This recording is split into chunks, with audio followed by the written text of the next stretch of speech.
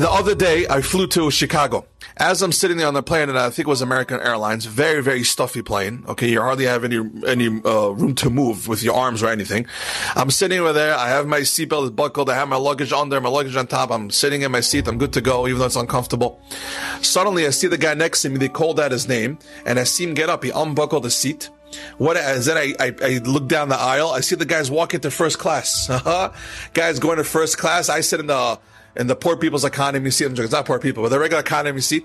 And I see this guy is going down the aisle, first class seats. And then when I left the plane, I see the guy is sitting like his first class. His legs are up. The guy has his drink over there, comfortable. I told myself, this is a mashal to life. Imagine Hashem says, Yaakov Rachimi, please unbuckle your seatbelt and move to the front.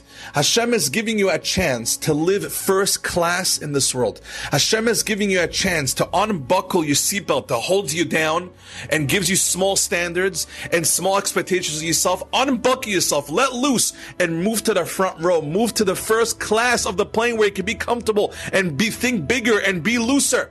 What is that more comfortableness? What is that looseness? What is that freedom of first class? Being close to Hashem, being real with yourself to want to grow and get closer to HaKadosh Baruch Hu. Having Yirat Shamayim, having fear of God and getting closer and closer to Hashem. Hashem constantly announces who wants to be free, who wants to be happy, who wants first class in Olam Haba, in the next world.